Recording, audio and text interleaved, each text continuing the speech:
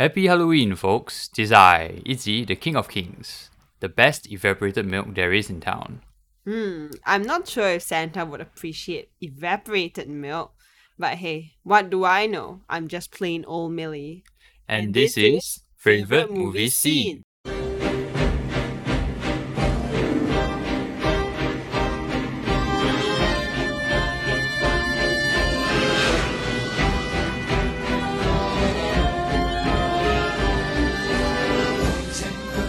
Every episode, we talk about movies we love and why we love them.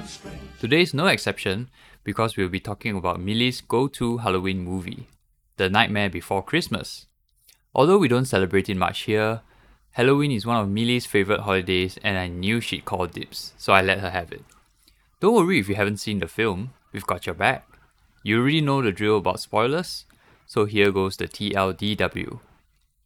The film begins with an initiation to cross a threshold into the creepy and kooky world of Halloween Town, where the audience is treated to a feast for the senses. We are introduced to a host of strange creatures, each weirder than the last. But of course, the scariest of them all is our protagonist, the renowned Pumpkin King, Jack Skellington. The annual celebrations are a great success, and Jack is met with the usual adulation of the townspeople. But somewhere in Jack's pony chest, ennui has settled in, and he finds himself unable to rejoice. Sally, a rag doll who has always admired Jack from the shadows, hears his laments in the graveyard. Jack wants something different, and that is exactly what he finds after his night of wandering. He finds himself in a cold new world, a warm tingling feeling coming from inside. Despite not understanding much about what he's experienced, Jack is determined to spice Christmas up, Halloween style. But it's hard to boil a holiday down to a science, and Jack's little experiment becomes a misadventure with consequences beyond his own imagination. Alrighty then, let's begin from the beginning. When did you first watch The Nightmare Before Christmas? I'm pretty sure it was either when I was 12 or 13. And at that time, I was listening to a lot of Blink 182, and I came across the song I Miss You. You know that song? The one that it goes, we can live like Jack Sally, we want, you can always find me. Yeah, based on that song, I was kind of curious to find out who Jack and Sally were, because it's not exactly common knowledge like Romeo and Juliet, which is not something you want someone to sing to you anyway. Yeah, but that's pretty cool discovering new movies through music. Yeah, no. Like back in the day, I used to buy albums and they'd come with these lyric booklets that I would pore over. I was a pretty intense kid and I kind of thought of myself as like a tiny goth. Yeah, but the song led me to the movie, and since then, I've probably watched it about maybe like 8 to 10 times. Wow, that's a lot of times. I think I've only watched it maybe 3 times, including this rewatch. I can't really remember my first time watching it at all, but I probably tuned out of it because it was on Channel 5, the Singapore's free-to-air English TV channel. I think what happened was that we swapped channels during a commercial break and only went back just in time for the ending because I clearly remember more of the start and the end rather than the middle. Yeah. I always thought that Nightmare was a nice children's animation. Like, I really liked Wallace and Gromit, which was another great stop motion claymation film. Yeah, and Chicken Run too. Yeah, the same directors, funnily enough. Now, you have raved about Nightmare for such a long time. So what makes it special to you? I think The Nightmare Before Christmas is special to me because at some level, it helped me to understand that difference doesn't need to be ugly or frightening. And I think the movie does such a beautiful job of shedding light on what it means to be an outsider, to never fit in anywhere. While we were watching the movie in preparation for this episode, I commented how Jack reminds me of this character from this K-drama, Hometown Cha-Cha-Cha. So the character name is Hong Do-sik. And in this K-drama that's set in this very sleepy seaside town, I think that both protagonists have their own charm and are kind of recognized as unofficial leaders of the community. But there's also a sense that they aren't dovetail fits in the community. Yeah, I feel like this movie didn't have many prominent characters per se. Yeah, I mean, they are the townspeople, but the townspeople are more for the vibe. Yeah, Like there were at most a handful of people that we got to know better and understand. But I liked how Jack is developed as a character. If you look at him, he holds up well, and his motivations are very clear after all this time, right? Jack is looking for a break in his routine. Like he always succeeds at organizing a great Halloween. But actually, come to think of it, Jack is actually in a position of power, and the town relies on him to organize Halloween. But when he wants to do something else, in this case, the town is dragged along with him in whatever he wants to do, right? Like you can see he's aware that they can only see things a certain way, the Halloween way, which also points to how you can't really understand beyond what you know, right? Even as Jack tries to help his town understand Christmas, he eventually settles on whatever the town understands. I think there's a play here on the tension between the individual and the collective, where there's always a compromise between the two. Like ultimately, the individual has to give up some of their perspective to whatever the collective can comprehend. And in this case, we have a horribly spooky Christmas because Jack has to pander to the townspeople ultimately. Like, what about you? Who do you say is your favorite character? Younger me would definitely say Sally because I've always felt like an outsider in the same way that she does. I guess I also found her desire to escape Dr. Finkelstein kind of funny, and I like the idea that, like, Sally's kind of independent and a bit rebellious. But watching it now, I really wish she actually had more airtime. Oh, you mean like when she jumped out of the window? I mean, not that kind of airtime. But I have to agree with you about Jack. He's a really, really great protagonist. He's like fallible, but yet someone you could vouch for. And he's a really good example of how the road to hell can be paved with good intentions. And I've mentioned this about Spirited Away as well. Something I particularly enjoy about movies is the inclusion of grey characters. And Jack here, with his iconic pinstripe suit, is really a character with lots of layers and depth. And this complexity is what I believe gives us that space to engage with Jack's emotional capacity, his loneliness. Yeah, another thing about Nightmare Before Christmas that people can't miss is the soundtrack, right? Yeah. Like, I really enjoyed the town meeting song where Jack tries to explain Christmas to the entire town, but they end up missing the point because they can't understand Christmas without first seeing it. Like they inject their own adjectives, and you can see that there's this verbal duel between Jack and the town.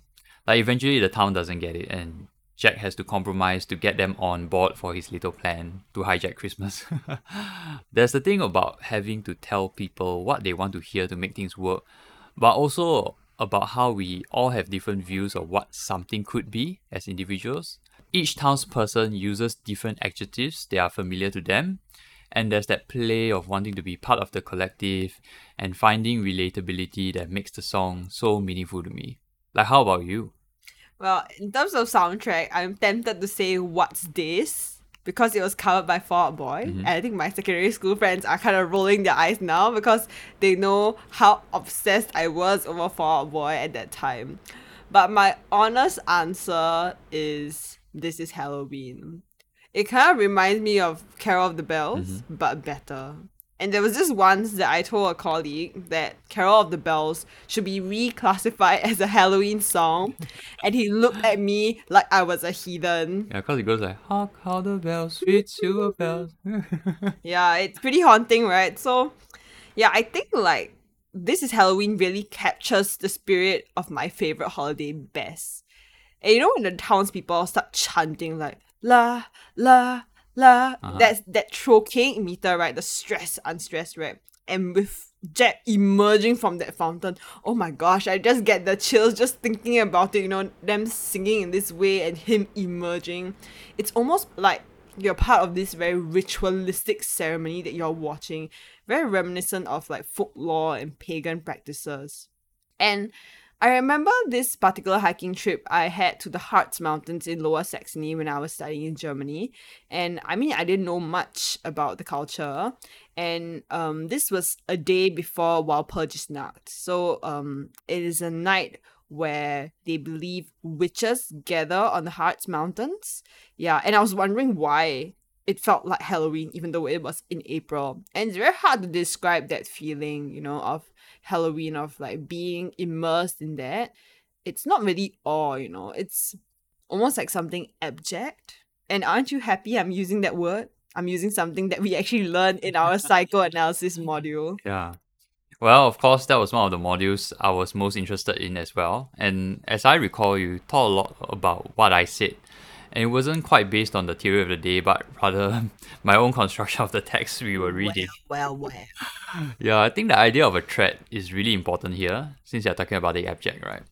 And it's something you recognize as an adult, but not as a child, because I guess you're innocent and naive. And that's the important thing about the movie, right? Since we are watching it as adults, we do read all sorts of danger and horror into symbols of Halloween and what Jack is trying to do. But probably as a child, and I say this from experience as well, we are more willing to accept it for fun and for what it is, right? It's fun, friendly, and almost welcoming. Well, I mean, children are pretty chaotic themselves. Yeah. And I think Halloween to me is about embracing horror, and I think the movie does that very well. I grew up in a slightly atas neighborhood, so I had the pleasure of refusing to participate in trick or treating after trying it out for a year. You know the insane pumpkin spice craze that started sometime in 2009 or 2010? Well, that was one of the good things that came out of that. Is that Starbucks pumpkin spice latte, since it lets you know who's basic. But I'm guilty of that sometimes, so I'm not criticizing. Well, apparently Gen Z is saying that's something that defines millennials, the pumpkin spice lattes. I don't know, but I guess to me, the pumpkin spice craze was a little bit like a morbid love affair. Yeah, and if you're talking about trends, for me, I think it was the Disney lip smackers, and the one for Sally is actually peppermint candy corn, and Jack's is pumpkin spice latte. Okay. So yeah. And speaking about food, right? In the movie, Sally actually slips deadly nightshade into Dr. Finkelstein's soup, and that really reminded me of the witches in Macbeth. Like, double, toil and trouble, fire, burn, and the cauldron bubble. Right? So, when Sally collects the deadly nightshade from the cemetery, we also see two other coffins labeled henbane and witch hazel. The former can actually be used as medication in small quantities, while the latter is known for its anti-inflammatory properties. In some way, I think Sally's knowledge of the medical use of these plants aligns her with the figure of the witch.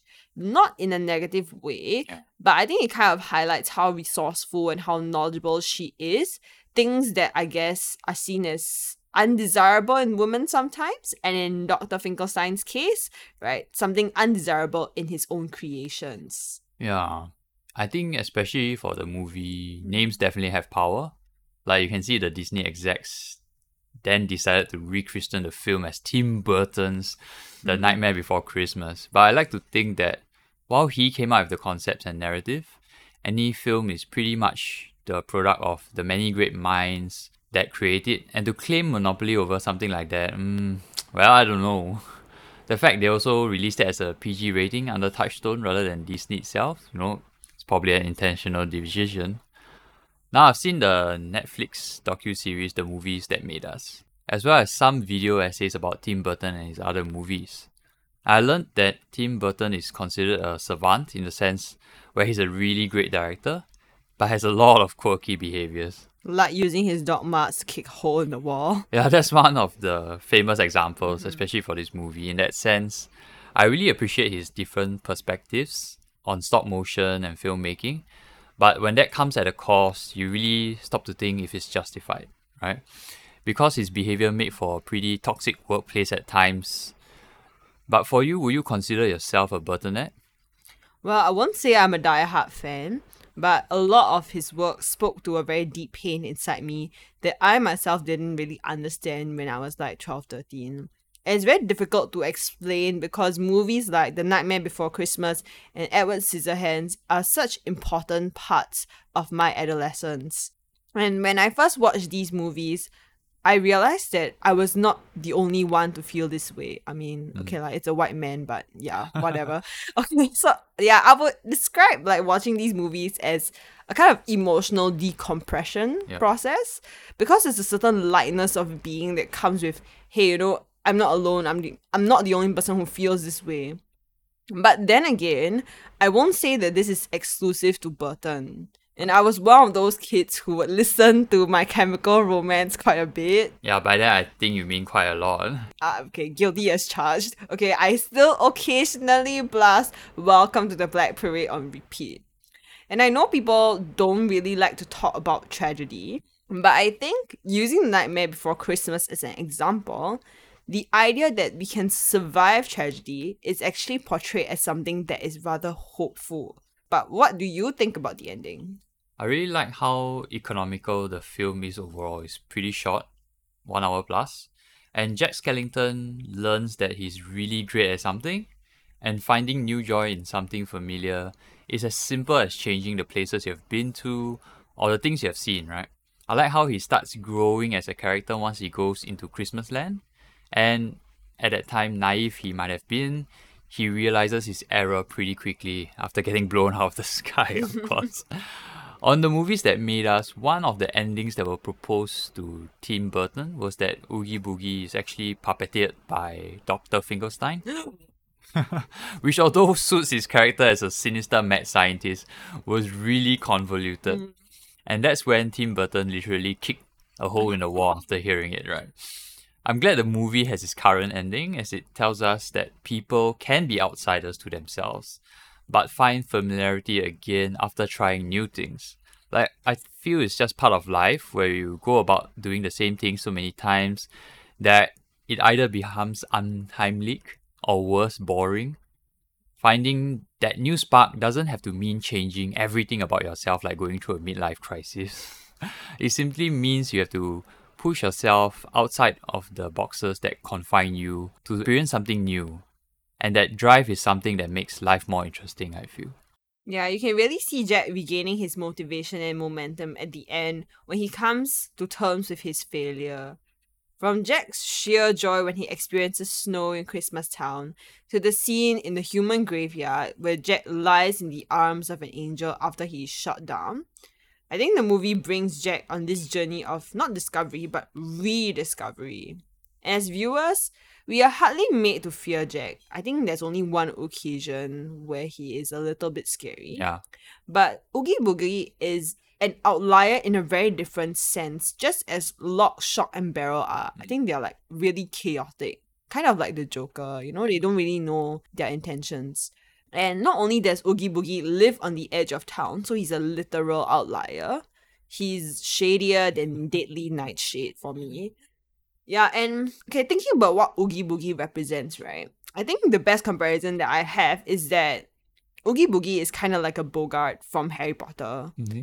Because you see, when Oogie Boogie was banished, he was banished to exposure when Jack confronted him head on and called him out for what he is. It's like, you're an embarrassment for the way you treated my friends. Ridiculous. Yes. So I don't agree with Tim Burton kicking the wall, but I don't think that if I was the director and you proposed this to me, that I would be happy with the Dr. Finkelstein ending.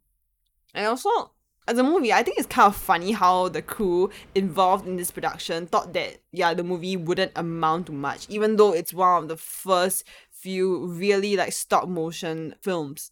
And it was actually in the non-US markets, for example, like Japan and Spain, and the home video rental industry, that Nightmare gained traction. It's kind of serendipitous, in my opinion, that a movie made by misfits, about a bunch of misfits, would rise to fame in such an unconventional way. Yeah.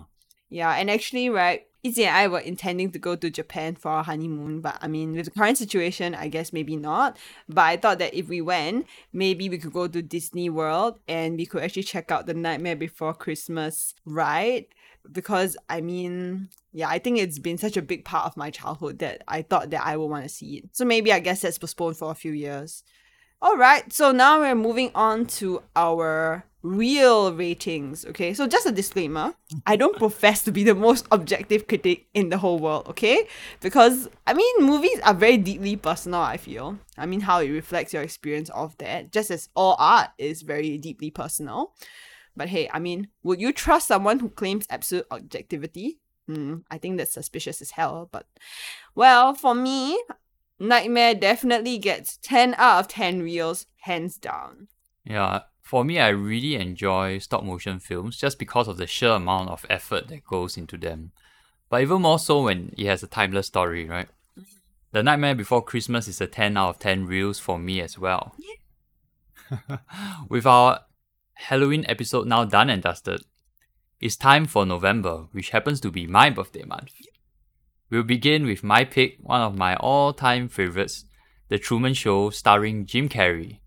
Then, Millie will take the reins with her pick for me. To listen to our other exciting episodes, search Favorite Movie Scene on Spotify or visit our Anchor page at anchor.fm/MIJI Studios. So that's MIJI-studios. Till then, movie friends, we'll be seeing you.